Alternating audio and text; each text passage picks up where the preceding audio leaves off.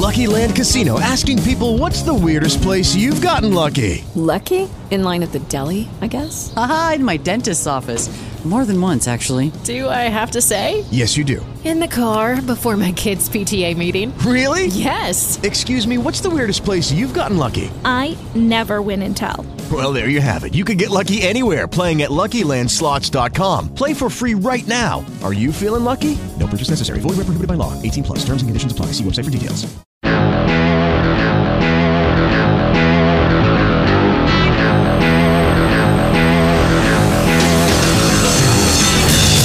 Welcome to the Gridiron Show, and what a show we have for you today as we begin our focus on the draft. We've got, not only Simon Clancy and Matt Sherry breaking down this year's offensive class, we're also joined by Senior Bowl Director Jim Nagy offering his exclusive insights to Gridiron. This is the Gridiron Show.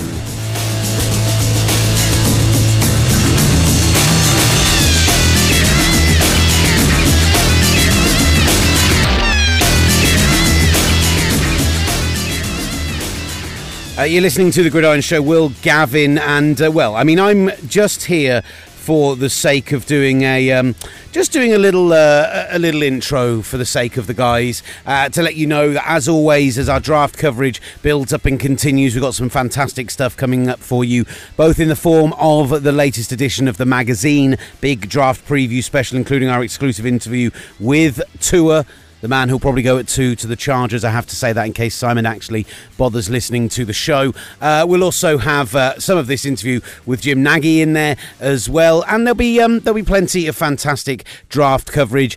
You can also find that on our Instagram at UK Gridiron and on our Twitter page at Gridiron as well. But for today, I think the bulk of the show needs to go to the men truly in the know when it comes to the draft, breaking down the offensive class and talking with Senior Bowl Director Jim Nagy. Let's hear from Matthew Sherry and Simon Clancy.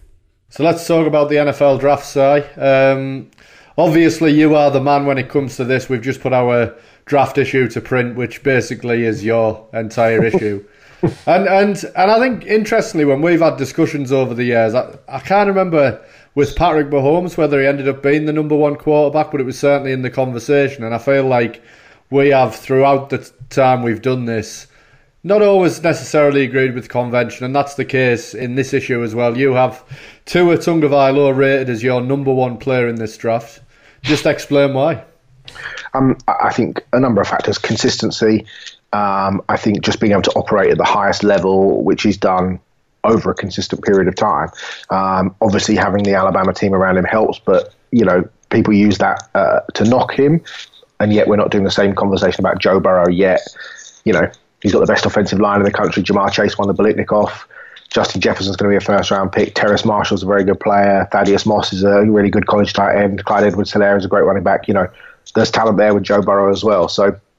But I just think the traits that he brings to the game, he's 6 foot, and obviously convention has changed, as we've discussed many times, with Drew Brees, with Russell Wilson, but in the last couple of years, certainly with Baker Mayfield, with Kyler Murray, the 6 foot quarterback, because of the way college football offenses are changing, is no longer the career doesn't end now when you get to the NFL if you're 6 foot. That 6'5", 225-pound quarterback thing that we always kind of grew up believing was the only way to be is now no more. And the accuracy, the field vision, the ability to manipulate defenders with his eyes. You go back to the national championship game that he won when he came off the bench to replace Jalen Hurts and his 41-yard touchdown. You look at the all-22 of that and see how he froze Dominic Sanders, the safety, just by manipulating the eyes. He knew Devonta Smith was over there. He knew he was getting open, but he just had to hold the safety and then rifle it in for the touchdown. And that's rare in the NFL, isn't it? Never mind a true freshman walking into a national championship game, having really never been a starter never played outside of playing in, the fourth quarter when games are out of hand. Absolutely. And you go back to high school and you can see him at the Elite 11, the highly rated high school seniors competition that Trent Dilfer runs. And you can see him doing that, using his eyes to manipulate players, to move them out of position so that he can then make often tight window throws, which he does. But just some of the things that you just can't teach, like I said, innate accuracy, the ability to manipulate the pocket, to use his footwork, to step up. And, I'm reminded I suppose, of Dan Marino, arguably the most unathletic quarterback that you would ever see, but his ability just to to have a sixth sense in the pocket, just to step up, just to move left or right, to be able to avoid a pass rush. Was never going to do it with his athletic talent, but was just to be able to do it with his mind, and that's what Tua has. And I think Gary Danielson, the CBS commentator, said something very apposite about him, which is that a lot of quarterbacks see fences. They see picket fences on the field. Tua just sees open spaces, and I think that's really true. And, you know, people will say, look, he's throwing to 4 first-rounders, Jerry Jeudy, Henry Ruggs, both will go in the first round this year. Devonta Smith, Jalen Waddle will go in the first round next year if they're both healthy. And, yeah, that helps, of course. But you still have to get the ball there. It still has to be on time. It still has to be perfectly in stride. And, look, he's not throwing into massive windows. You go back and really study his throws, and I've seen every throw he's made at Alabama and a number of throws he's made at St. John's High School in Hawaii, and you know he is making NFL throws in every game, and is doing it consistently to the level that you would like to see a franchise quarterback do. Interesting you mentioned about Joe Burrow and his supporting cast, and that isn't a stick that's used to beat him, but one of the pieces we've got in Gridiron, as well as an exclusive interview with Tua this month, is another piece you've put together, which is all about the LSU draft class, and it's we think, you know, as many as 16 guys who could ultimately be drafted, which would set a record for players from a single school in a single year. So why do you think that is? Is it because, I guess, with Tua, it feels like the very best of the talent around him is condensed into areas to help him? You know, that there are 4 first-round wide receivers, there are 2 probable first-round tackles. Is that the reason, do you think, or is it something different to that? A little bit, I think, and I think part of it is the fact that Tua has been around for a while, and it's almost like, you know, there's been an expectation pretty much ever since he arrived at Alabama. You know, he came with a high reputation, came off the fact that he'd won the Elite 11, and was kind of almost deified in a way when he got to Tuscaloosa, that he was going to be the guy. Obviously, then expectations go through the roof when he comes in, brings Alabama back from 20-7 down, whatever it was in that national championship game, comes back and beats Georgia 26-23 on the game winner at the end of the game, throws 3 touchdowns, including, you know, that incredible moment, that incredible sort of 40-second span where he's sacked by Lorenzo Carter on first down for a massive 16-yard loss, gets into 2nd and 26 and rips the game winner. I mean, the expectations just go through the roof. And over the next 2 years, he puts together some of the most remarkable performances you've seen in college football. So I think part of it is that he's trying to live up to an expectation, and people have just said he's going to be great, and people are kind of finding reasons to knock him. And in a way, Joe has come in and, you know, almost as the underdog, the guy that Cinderella story a little bit, isn't it? A little bit. Couldn't beat out JT Barrett, couldn't beat out Dwayne Haskins at Ohio State, so transferred. Had a sort of an average year. And I know you were really high on him last year, one of the few people that were, and sort of picked it up down the stretch. Had a great game against Auburn, had a great game against UCF in the bowl game. But, you know, came into the season as sort of a late round free agent type quarterback, and then just turned in probably the greatest year in college football history in terms of quarterback performance. And it's sort of Johnny come lately, I think, with Joe.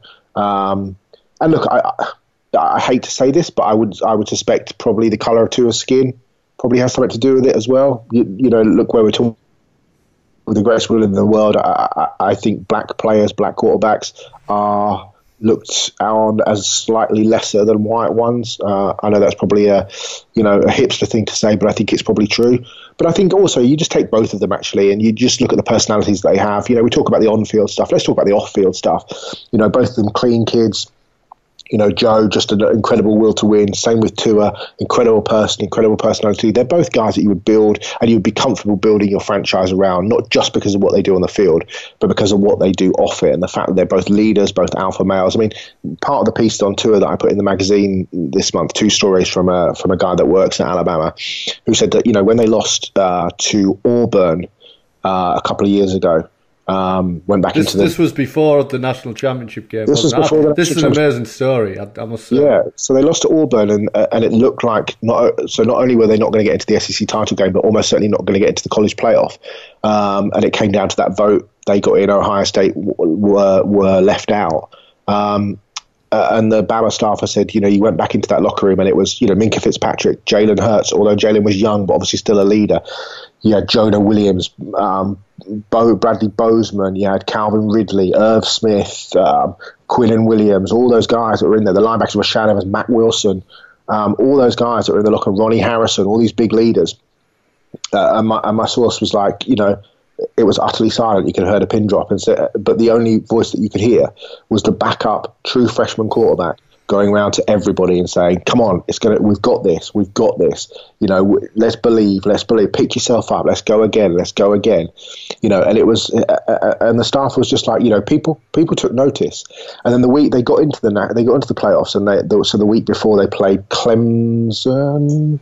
Was it right? Yeah, they played Clemson in the semis. Yeah, played Clemson in the semis that year. So they played Clemson in the semi, and Jalen got the flu that week, and so it was literally a week of tour, but actually, ironically, leading up to the Clemson game. And the staffer said it was the cleanest week of practice he'd ever seen in all his time at Alabama, and he's still there now. And he was just like, this is a true freshman kid who'd never started for the team before. And not only were they smooth on the field, but the mentality in the huddle, the leadership that he was showing. He said it was like he was the 4-year starter and that he was preparing for his final game, not a true freshman who was preparing for his first game. Which also just happened to be a college playoff semi-final against the defending national champions. So it was just, it was extraordinary to hear those sorts of tales. But, they are not few and far between when you hear, stories about Tua.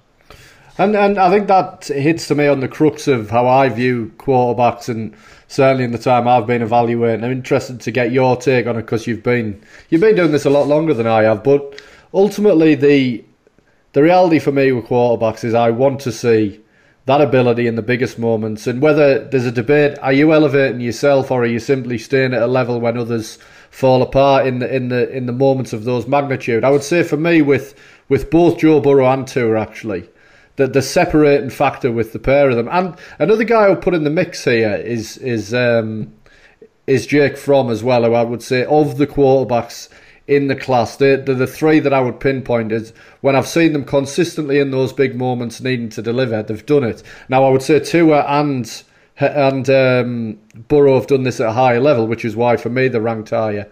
But how much do you put stock in that? Because I do feel generally like it translates, and we have seen Justin Herbert have opportunities in big games and consistently fail to take them.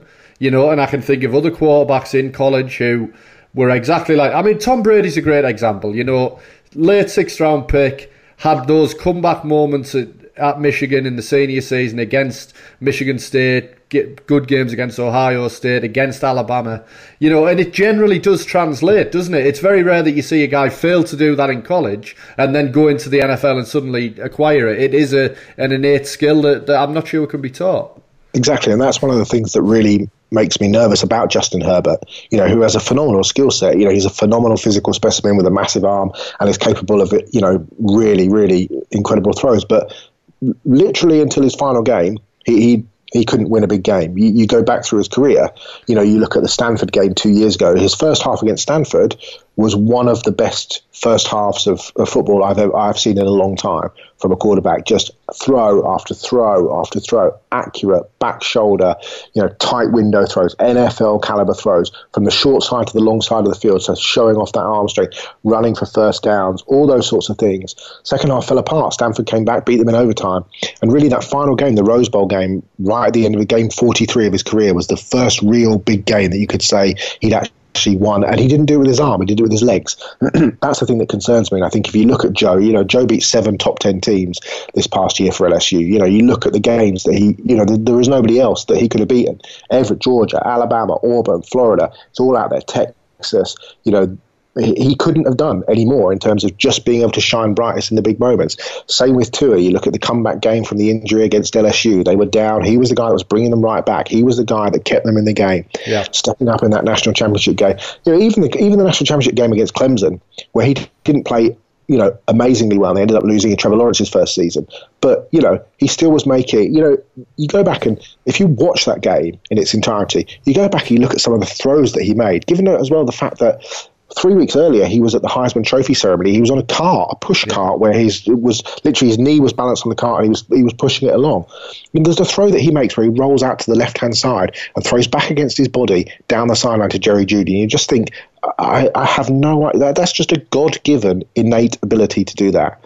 But I completely agree. And look, there's always going to be outliers. Carson Wentz, North Dakota State comparatively speaking, wasn't playing in 100 against, Alabama against 110,000 people at Bryant-Denny. He wasn't playing in national championship games. He still won big games in his own. It wasn't 100,000 people, but North Dakota State were winning national championships in their own, level of competition. But just to be able to do that, to be able to get across the line in big, important games when the spotlight is upon you, that's really important, I think, and I know that for evaluators that's very important as well. Is the tour? I mean, let's forget Burrow for now. He's had a season for the ages. The one guy who I think right now we would be debating with him is Tua, whether or not for the obvious with the injury issue. So let's move that aside now. I think the debate to me is Tua and Herbert, who goes number 2.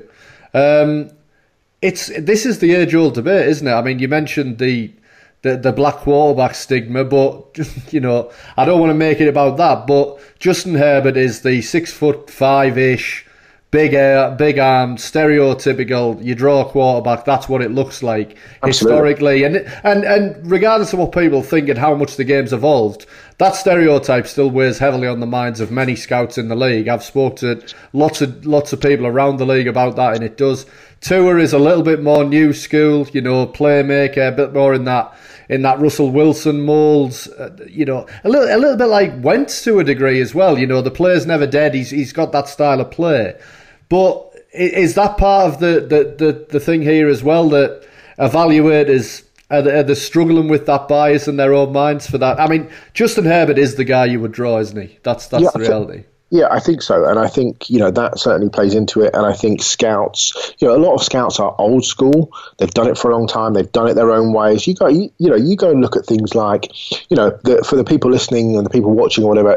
If you're watching scouts and evaluators at the combine, for example, you will see, if you're watching the 40-yard dash on NFL Network, you will see guys lined up mostly at the 40-yard line, but you'll see people at the 10-yard line, 20 and 30 at the start, but all there, sat there. If this is my phone is my stopwatch, they're all sitting there pointing their phone or their stopwatch, ready to take a timing. Well, it's being electrically timed. Now, there's a reason for that, and it's two parts, essentially. The first part is that's the way they've always done it, so why bother changing? And if they've done that historically for 10, 15, 18, 20 years that they've been doing it, if they start doing it another way, all that back catalogue of stuff and all that comparison data is going to be skewed, because they are working it on their own. If they're sat there and they get Chase Young runs a 4:58 on the stopwatch of Fred Smith, the scout for the Baltimore Ravens, and yet the official time is 4:66. Fred Smith is going to go with his own time because historically that's what he's always done. Then he can go back to the Ravens, input that data, and you see that Matthew Judon ran a 4:77. All these guys these defensive ends that they've got through the Baltimore system. The second part, obviously, is that practically when you go to almost all of the college pro days, it's stopwatch only. There is no electrical timing system. There is nothing to be able to do it. So that's the flip side of it.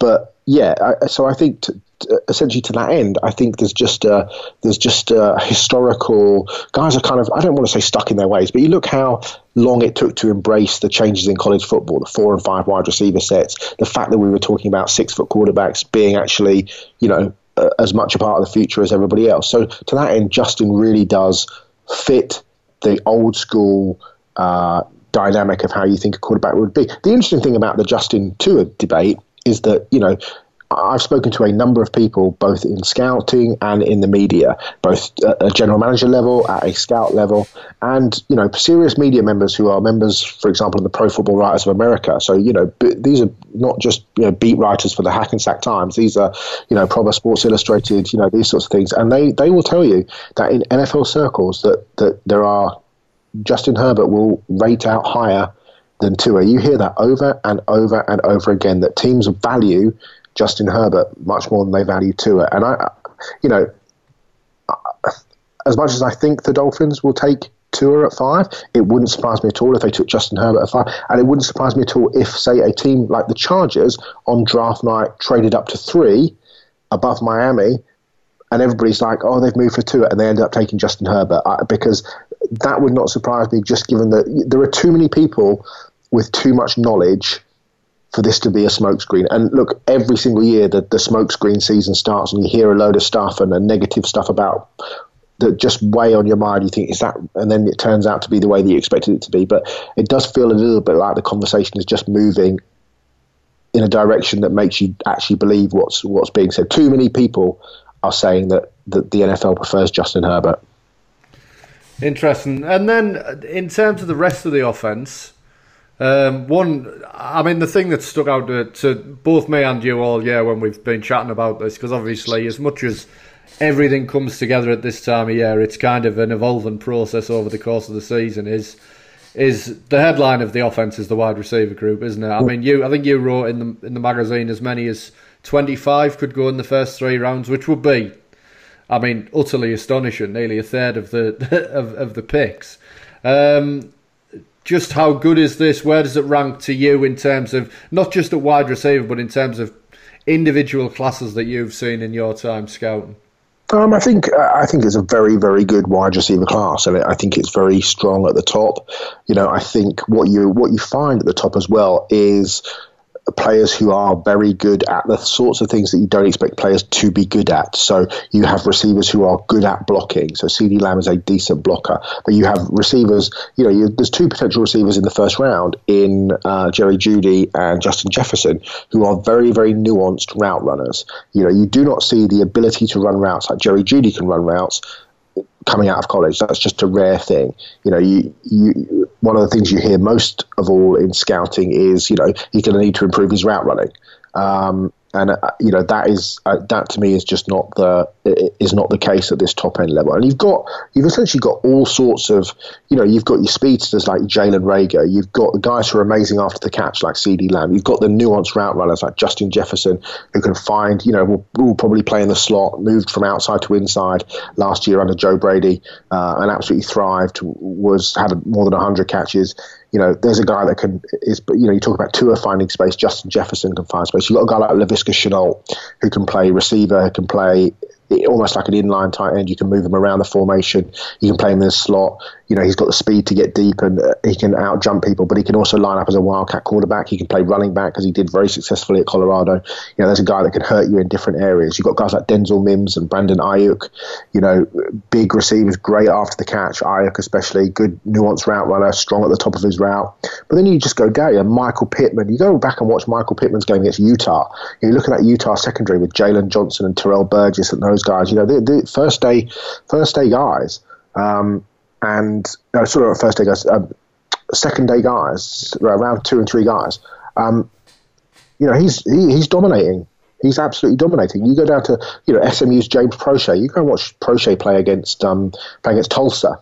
The overtime game against Tulsa. You just think this is Jarvis Landry I'm looking at here. This is a guy that's going to come in day one, play in the slot, and be an absolute first down machine. So all the way through, and I think in terms of how you rank it against, it's a very, very strong one. This is a really, really strong position, and I think it also then you have to look back at the wide receiver free agency class to realize why that was such a dead zone for receivers. Look, Robbie Anderson waited 2 or 3, 2 weeks after free agency started to even get a sniff of a deal. And I think it's because everybody just thought, why would I pay $10, $12, $15 million a year for a wide receiver when I know that there are guys I can come in, and take in the second and third round. Who's going to do for me what Terry McLaurin did for Washington, later or Preston Williams did for Miami. All those kind of guys, the mid to late round guys, are going to come in, right the way down the board. Devin Duvernay, who could end up the Texas kid, who could end up being like the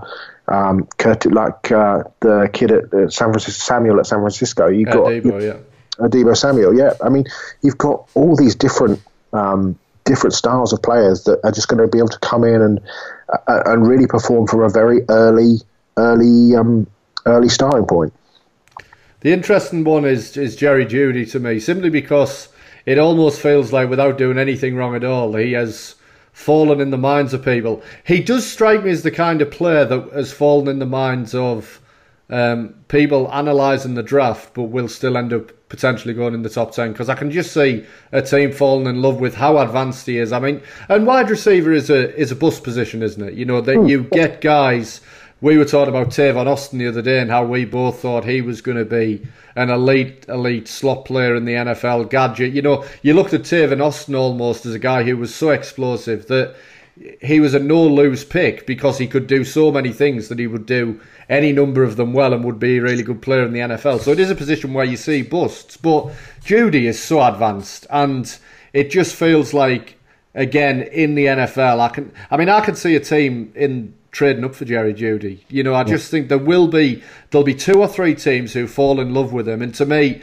I put him as a physical specimen.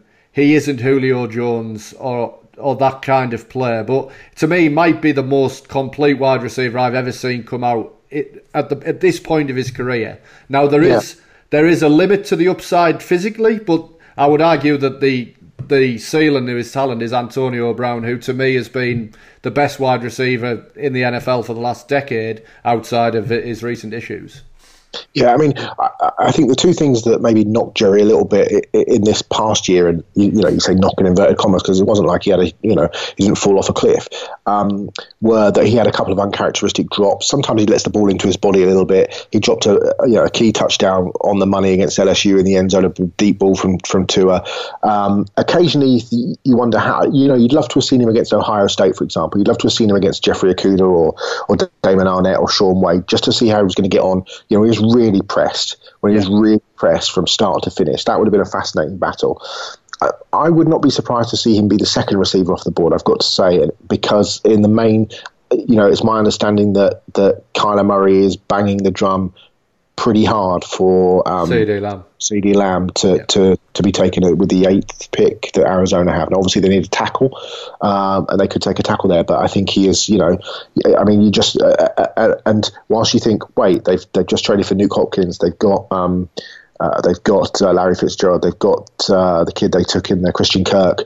Why do they need another receiver? Well, obviously the Cliff Kingsbury offense, you can have 4 and 5 on the field at the same time. It's going to be very, very hard to stop when you say, I've got who's my number one corner going on when I've got Luke Hopkins, Christian Kirk, CeeDee Lamb and Larry Fitzgerald. That's going to be very interesting. Yeah. So I wouldn't, I think Jerry Jeudy will end up being an Oakland Raider. I've got to say, it just seems to fit everything that the Oakland Raiders. And I think one thing with those guys last year, you look at Mayock's first draft, they put such a big emphasis on those big school guys. I'm talking Clemson, Alabama. That was basically their draft, wasn't it? A lot of guys from those real top end competition, and he obviously fits that bill. And you've just made with Josh Jacobs. You've just made the comparison of Antonio Brown, the guy that Mike Mayock traded for. Yeah, we're essentially getting Antonio Brown, in a rookie form. And I think you talk about, to me, and we talk about we like you mentioned, we talked about Tavon Austin and we talked about Ted Ginn and what Teddy was able to do at Ohio State, and and the fact that although he's carved out a pretty good niche as a number 2/number 3 and is still in the league, didn't train on to be the kind of receiver that teams hoped he would be. And I always think that it gets to this point where you look at, people are talking up guys that are coming off the radar, and maybe guys that have had good combines or, in previous years, good pro days, and, flash a little bit in the Senior Bowl or whatever. And I always think that teams begin to forget about just really good college football players. Don't forget about the really good college football player. You're not going to go, to my end, you're not going to go bust by taking Jonathan Taylor. You're not going to go bust by taking Jerry Jeudy. You're not going to go bust by taking Antoine Winfield. Really good college players are really good college players. It becomes almost the search for that something extra, and ignoring guys like exactly the players you've just mentioned fit into that category of what you're getting. So people want guys where you don't know what you're getting, but what you might get is up here kind of thing. Exactly. Andrew Thomas is another. These are guys that have consistently done it at the very highest level in college football, but their overall ceilings may not be, Jerry Jeudy's ceiling may not be as high as Henry Ruggs, for example. Jonathan Taylor's ceiling might not be as high as DeAndre Swift, for example. Andrew Thomas's ceiling might not be as high as Mekhi Becton's ceiling, but their floor is significantly higher. Don't overdraft people for higher ceilings and with lower floors when that there's guys I could predict. I would be very, very surprised if any of those guys that I mentioned, Jeudy, Winfield, Taylor. I could pick out a load of guys. Tua is another one. If he stays injury free, there's guys like that, just really good, solid college football players who have done it consistently, week in, week out. Meat and potatoes guys. Fill your roster with those because you won't go far wrong. And we'll just do offense in this episode, and then we're going to hear from Jim Nagy, the director of the Senior Bowl, who was formerly a scout with the Patriots, amongst others. Offensive line. This is a nice draft for offensive line in the fact that there seems to be a nice spread across all areas of the line. I always feel like with the offensive line, you get drafts with a few good tackles, draft with good interior guys, and maybe you always get one or two decent centres. But actually, there's right across the line here, wherever your holes are, you're probably going to be able to find somebody, certainly in those first to third rounds, who might come in and be plug and play. Yeah, I think the interior line especially doesn't have, a lot of big names, a lot of, certainly a lot of first-round talent. But I think what you're going to find is in the sort of the 50 to 110, 112 area, there's some really solid players. Damian Lewis at LSU, Jonah Jackson, the Rutgers transfer, who played really well at left guard for Ohio State. And you've got a run of centres, which for me starts with Cesar Ruiz of Michigan, who I think... Ruiz is incredible. I mean, I watch Michigan a lot, and so athletic. I mean... a centre for the modern NFL, I think. Yeah, I think Cesar Ruiz probably ends up going in the first round, but then you've got others, Matt Hennessy at Temple, Lloyd Cushenberry at LSU, Tyler Biadasz of Wisconsin, who was going to be a first round pick last year, didn't have a great season, but didn't get bad overnight. I think there's a whole raft of players. Danny Ball, there's a kid at Fresno State, Nathan Muti, who he looks like Larry Allen on tape. He's unfortunately been struck down. He's only played 18 games in 4 years because he's been injured a lot, but if you can get him healthy, you can get him right, you've got a hell of a player there. So there's real talent there. And there's also there's some smaller school guys. Cameron Clark at Charlotte, there's a kid at Louisiana, Robert Hunt, who's played right tackle, played inside, and even past the top four tackles, and when we talk about the top four, we talk about in any order really. I think you can throw a blanket over all four of them. Tristan Wirfs at Iowa, Mekhi Becton at Louisville, Andrew Thomas, and then that we talked about at Georgia, and Jedrick Wills of Alabama. But I think beyond that, you look at Lucas Niang of TCU now. Niang got injured the back half of last year, missed the last 6 games. Go back to the season before, to the 2018-19 season. I remember this game, what you're about to talk about, I think. Yeah. And watch him against Ohio State. Yeah. This is Lucas Niang, right tackle, against one-on-one, with no help, not being chipped, no tight end, one-on-one against Nick Bosa, against Chase Young, and against Draymond Jones, when they moved Draymond Jones out inside out. And he was one-on-one against those 3 players throughout the entire game. He didn't give up a single sack. He barely gave up a pressure. He absolutely dominated. And he got to the point where they were literally rotating Nick Bosa out and sticking him back on the left side because he was just getting no change out of Niang at all. And poor Chase Young was just like couldn't get within a postal code of Robinson, the TCU. I mean, this is a guy who was nearly Defensive Player of the Year as a rookie, and somebody else who is going to go in the top 3, probably second overall in this draft. Yeah. I mean, and Sean Robinson had time. TCU were in that game until ironically enough, Draymond Jones had an interception in the third quarter. Ball got tipped in the air, and it was returned, and that broke the game open. But that game was close, and it was close, and it sounds ridiculous, but it was close because Lucas Niang was keeping the elite players off of the quarterback, who was able to make plays.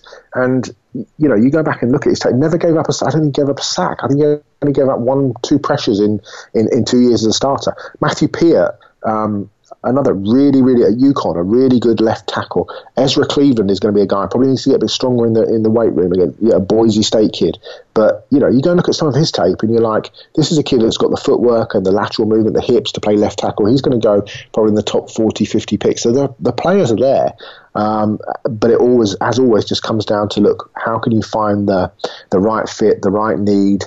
And guys that are just going to fit that scheme. But like I said right at the top, a guy like Damian Lewis at LSU, Sadiq Charles, if he can get his off-field issues right, left tackle, you can play him either side. There's a starting swing tackle in the NFL if he's mentally right.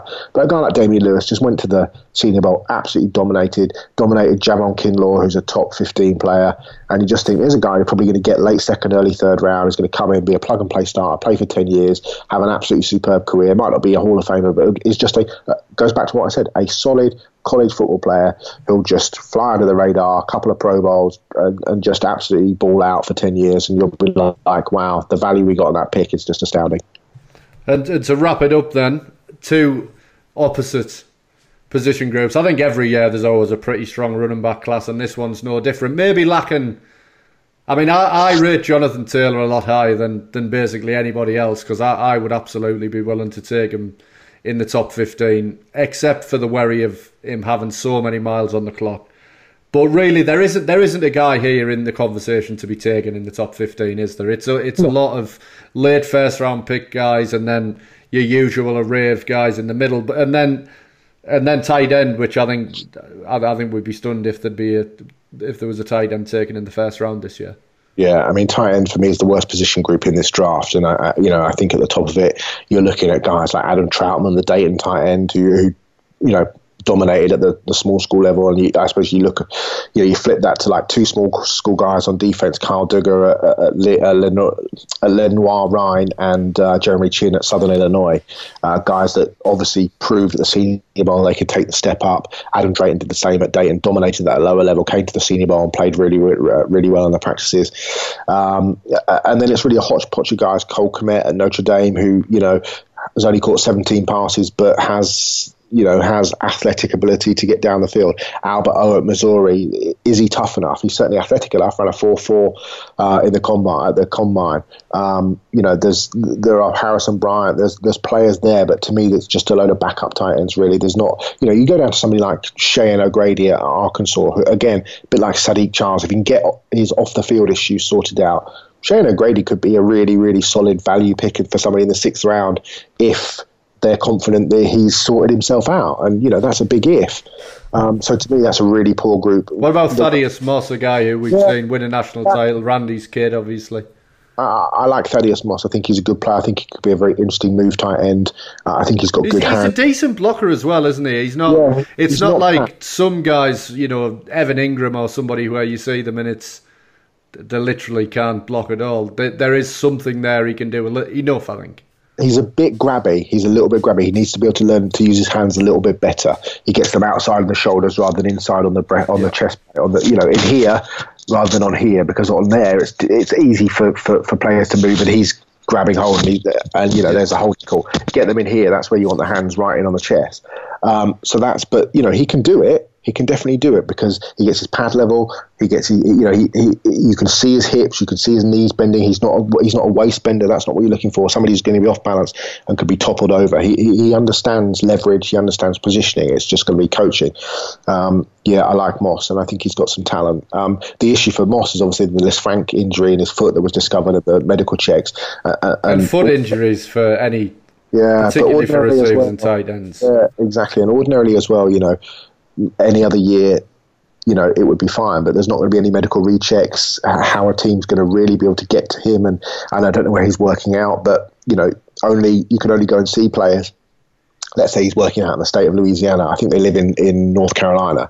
So if they do still live in North Carolina, the Panthers are the only team that's going to be able to get to see him. Teams are not allowed to cross state lines because of the coronavirus rules that are in place that the NFL has set out. So guys training in Florida, for example, Miami, Tampa, Jacksonville, are able to go and access them with team doctors by driving. But let's say the Dolphins are interested in Tua, they cannot get to Nashville, to Tennessee, because they cannot cross state lines. So for guys that are injured, Muti, Tua, Ashton Davis in California, Thaddeus Moss, this is an issue for them. As for the running back, like you say, look, I think a bit much like the offensive tackle, you could throw a blanket over Clyde Edwards-Helaire, who to me reminds me physically and the way he moves of Emmitt Smith. I'm not saying he's going to be Emmitt Smith, but that's what he looks like. But he's also a bit Darren Sproles in the running game as well, isn't he? Like he's really versatile. Absolutely. I think in the passing game, sorry. I think he offers a bit more than Sproles as an all-round player.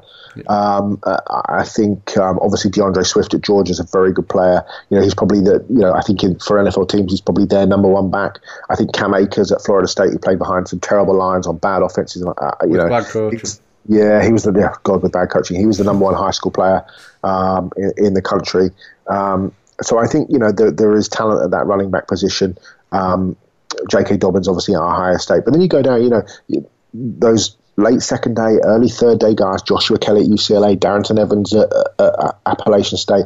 I think AJ Dillon is going to be, you're going to be talking about guys like AJ Dillon as a Derrick Henry type, a one cut and go big guy at 252 pounds. I mean, he jumped 41 inches at the combine and a 4.49. I mean, absolute physical specimen. You look at some of his tape at Boston College, he's an absolute beast. So there's definitely players out there. And I think, even if you're looking, JJ Taylor at Arizona is probably going to be a late round guy.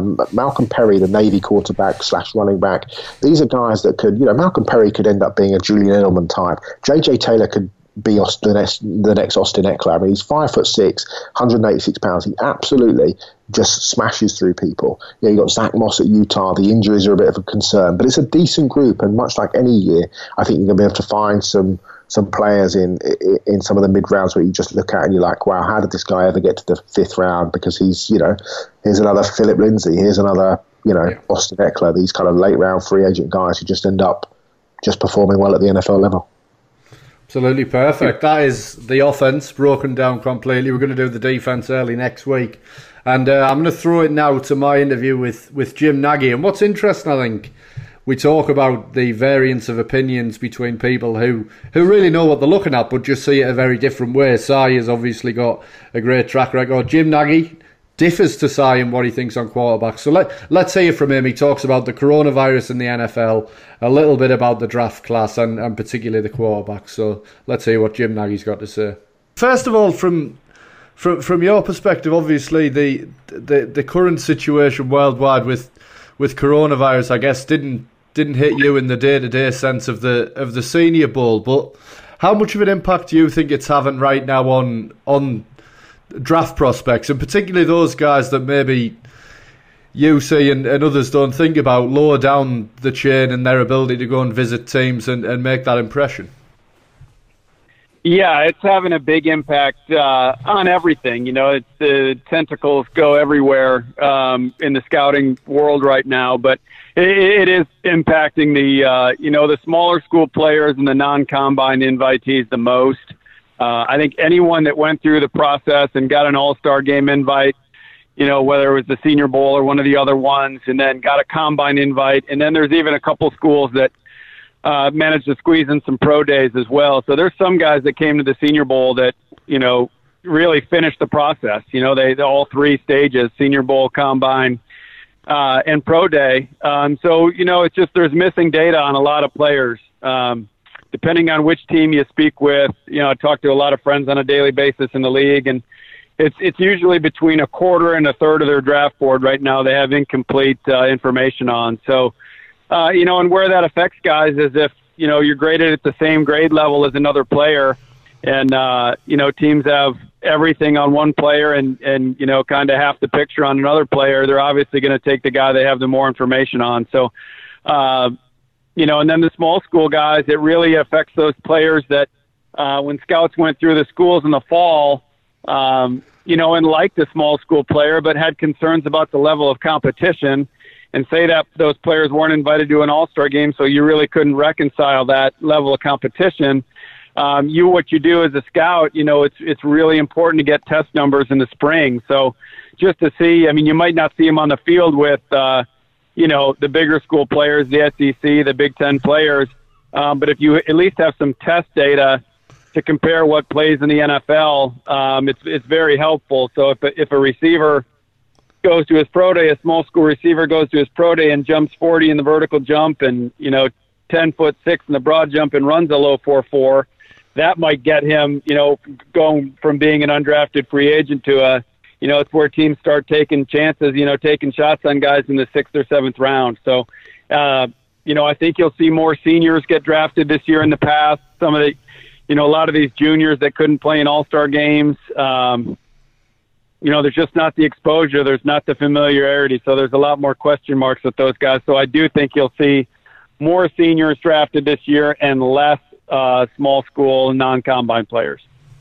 Yeah, and how much does it impact the guys with medical questions, particularly obviously Tua Tagovailoa is the one that everybody would point to, because it's often said that with the combine, for example, that the medical recheck is almost as important as the actual few days in Indy that everybody watches on TV. So just how much are those guys set to be impacted as well?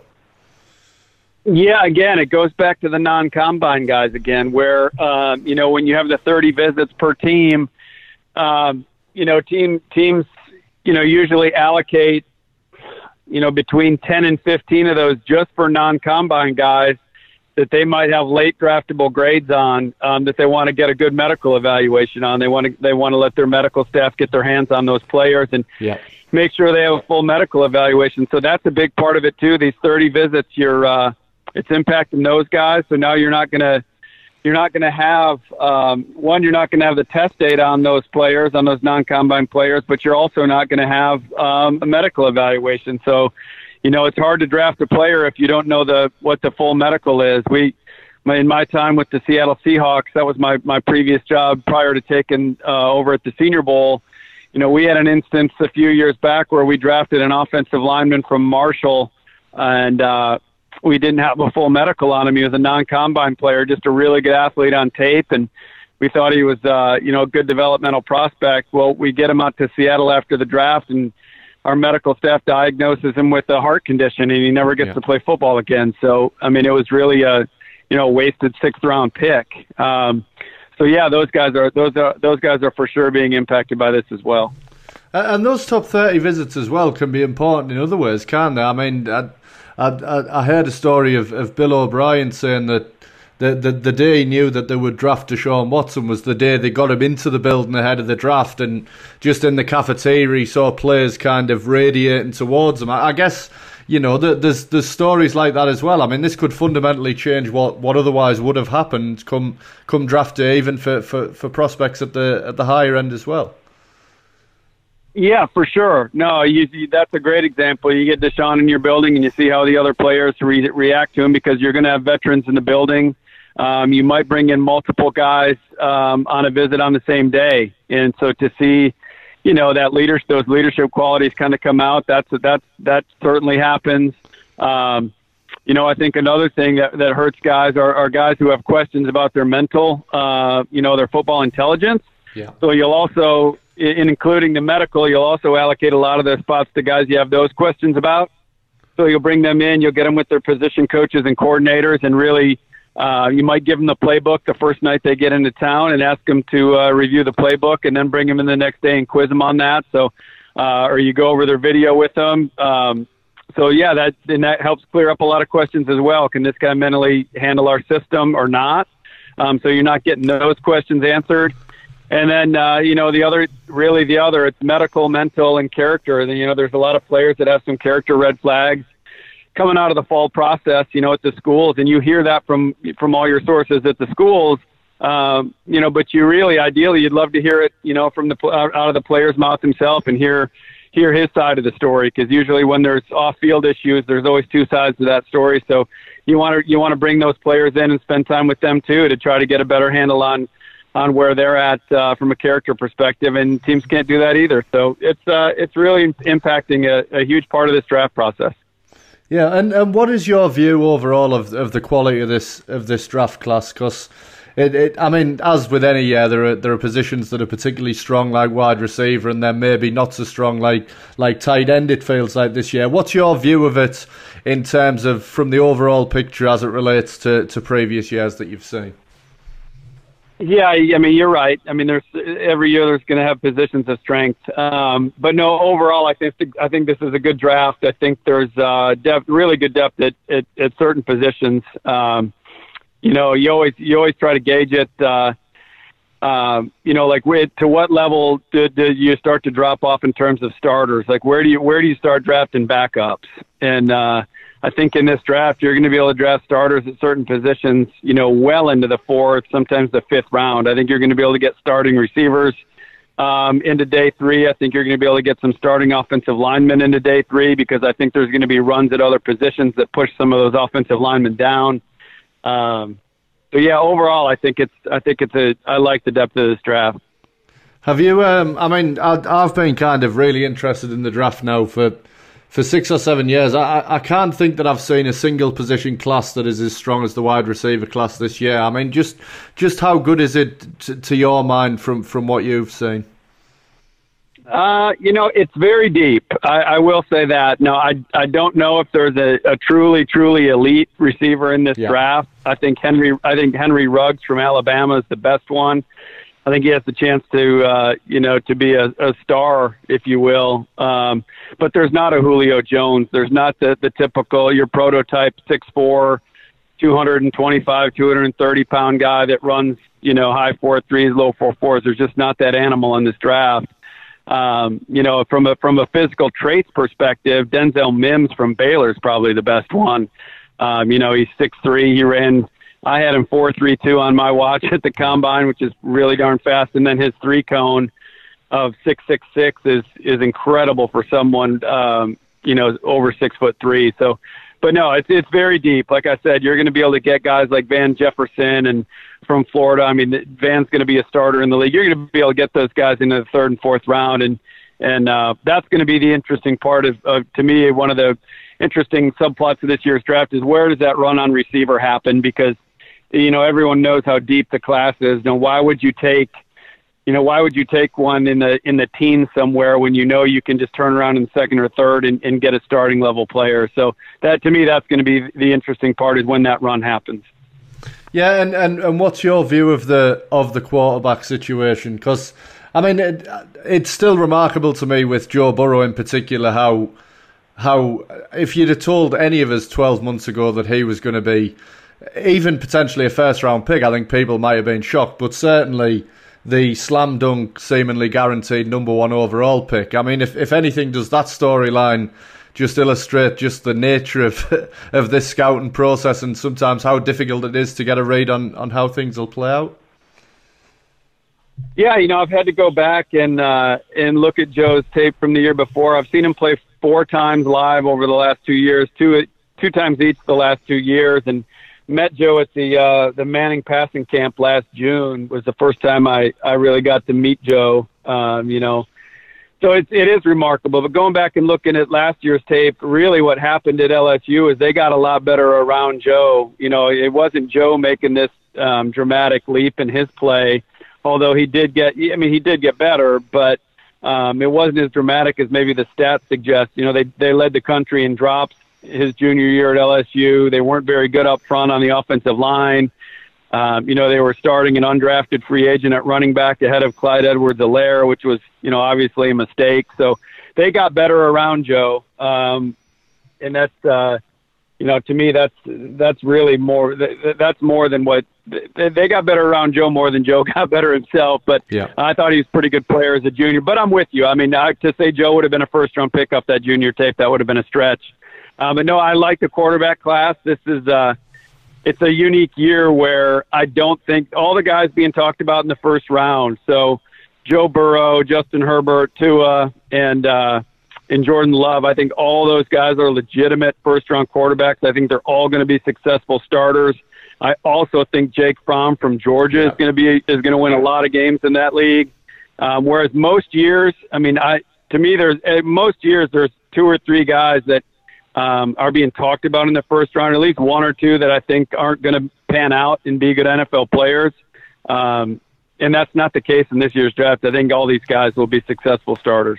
To me, the kind of contrast between Jake Fromm and Joe Burrow is an interesting one, because it feels to me like if you swap the talent around them last year, that maybe you could almost swap their draft picks as well. I mean, and it is kind of the question I'm going to get onto with Jarrett Stidham a little bit later on, but does that kind of illustrate the almost tenuous nature of this process? Because as well as analysing the traits and on the field, I guess it's incumbent upon scouts to almost make sure they're analysing everything else around that. I mean, anybody who looked at that Georgia offense with the receivers that they sent to the NFL the previous year could see that, he just didn't necessarily have the weapons around him. But if you look at his game and you look at the fact that he beat out Jacob Eason, another guy who might go in the 1st or 2nd round this year, there's a lot of things to like there, isn't there, as a prospect?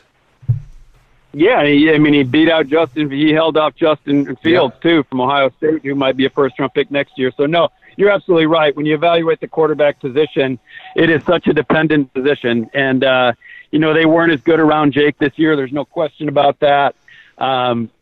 He's won a ton of games at Georgia.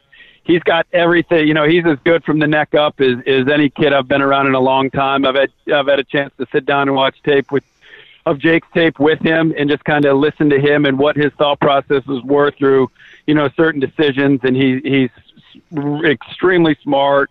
He's going to win over teams when he gets around him because he's got a real guy's guy quality to him and leadership ability that it's hard to find now. He's really a gym rat. He loves football. He's always around it. He's just a real dude, if that makes any sense. Yeah. I mean, he's a guy that guys are going to want to be around, and he's accurate. He's got. Sorry, he's accurate. Go ahead. No, sorry. I was just going to say, obviously, as well. I think forgotten now, but led Georgia to the national championship game as a true freshman and beat out another kind of highly recruited kid that year as well for the job. I mean, I feel like people almost forget about that element at this stage. Yeah, no, in the end, it hasn't been lost on the NFL. When I talk to, my buddies around the league, I mean, that's one of the things they keep bringing up in their meetings is like, this guy, beat out Jacob Eason and he beat out Justin Fields. He's a real competitor. So, again, I go all the way back to when Drew Brees was coming out of Purdue. A lot of people are making the Tua-Drew Brees comparisons right now. I don't particularly see that as much as I see a lot of Jake Fromm in Drew Brees when Drew was at Purdue. I think they're very, very similar guys. I think they're wired similarly. I think their games are very similar. So, no, I think Jake's the one that people are sleeping on right now that, he might go in the early second round, but, 3 or 4 years from now, we could be asking ourselves, how did Jake Fromm last that long? Yeah, I mean, he's one I'm fascinated by. I mean, I've seen a lot of people compare Joe Burrow to Tom Brady, but Fromm to me feels like another guy who would perfectly fit that Patriots system in that mold as well.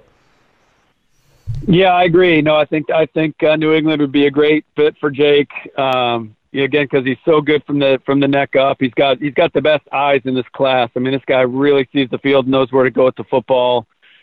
He's really next level in those areas. So that's why I think his game's really going to translate really quickly. I think Jake's going to be able to get on the field really quickly at the next level for whoever drafts him. And what's your read on Tua? I mean, would he have been, to you, the first guy off the board were it not for the injury? No, Burrow still would be, and I would actually take Herbert myself before I would take Tua. I think the durability thing is real. Yeah. I mean, you can't overlook it. It's a really violent league. It's a lot more violent than college football. Even the SEC, there's a big jump, and a player's track record is what it is. I've worked for too many teams where we've drafted players that get hurt in college and they get hurt in the pros and they have a hard time staying on the field. And you go back to Jake Fromm. I mean, the guy started 42 straight games at Georgia. Justin Herbert never missed a start at Oregon. Like, part of being a franchise quarterback is staying on the field. And those guys have proven they can do it. And I just think from a talent standpoint, like you said, talking about, we talked about big picture, evaluating everything around a player. You stick Justin Herbert in Alabama's offense, and I think he would have done incredible things. He really had to carry that Oregon team this year. I mean, as much as Jake Fromm had a letdown this year in terms of the people around him at Georgia, he was playing with better people on the field than Herbert was at Oregon. Yeah, and would there be a concern for you as well with Tua, not just in terms of the durability, but also the kind of reckless abandon at times with which he plays, which is, we've all seen the play that the one against Tennessee, and I think it was his first year as starter, where he rolls around and throws it to the corner of the end zone back across his body. But, when you've got what is essentially would potentially be arguably one of the best wide receiver corps in the NFL around you at Alabama, you don't necessarily, and you shouldn't necessarily need to be putting yourselves in harm's way as often as he does. And it feels like that is a trait that generally stays with players. I mean, you mentioned being in Seattle. Russell Wilson is, to me, the prime example of somebody who is just exceptional at keeping himself out of harm's way, even when he is extending plays, very good at slime. But it didn't always feel like Tua had that. And is that something that you can coach into a player? Oh, it's hard. It's hard to take that aspect out of their game. And I'm with you. I mean, it's another thing that concerns me about Tua is when he gets hit, what it looks like. Certain players can absorb contact, and it just looks a certain way, and it doesn't look as bad. Whereas Tua, when he gets hit, it can look like a car wreck at times. So, some guys are just have a knack for falling too. I mean, there's been a lot of players I've been around that just have a knack for going to the ground and staying healthy, and other guys that go down and have the unfortunate knack of getting dinged up. So, Tua's a really talented player. Don't get me wrong, and I think if he stays healthy, he'll be a very good starting quarterback. But when you're asked to rank players, you gotta rank players, and I see Herbert and Burrow, ahead of him at this stage, and really I think Jordan Love has the highest ceiling of any of them. If you just look from a pure passing standpoint and the natural tools and how easy he plays the game, 4 years from now, we could be talking about Jordan Love like he was he'd be the best one in this class. Senior Bowl Director Jim Nagy there, speaking with our own Matthew Sherry. You've been listening to The Gridiron Show. We hope you're staying well. We hope you're staying safe. Please do stay home. Protect the NHS. Protect yourselves. And we do really appreciate your patronage and the time you spend with us. So thank you so much for listening. At UK Gridiron on Instagram. At Gridiron on Twitter as well. This has been The Gridiron Show. With Lucky Land Slots, you can get lucky just about anywhere. Dearly beloved, we are gathered here today to... Has anyone seen the bride and groom? Sorry, we're here. We were getting lucky in the limo and we lost track of time. No, Lucky Land Casino, with cash prizes that add up quicker than a guest registry. In that case, I pronounce you lucky. Play for free at LuckyLandSlots.com. Daily bonuses are waiting. No purchase necessary. Void where prohibited by law. 18+. Terms and conditions apply. See website for details.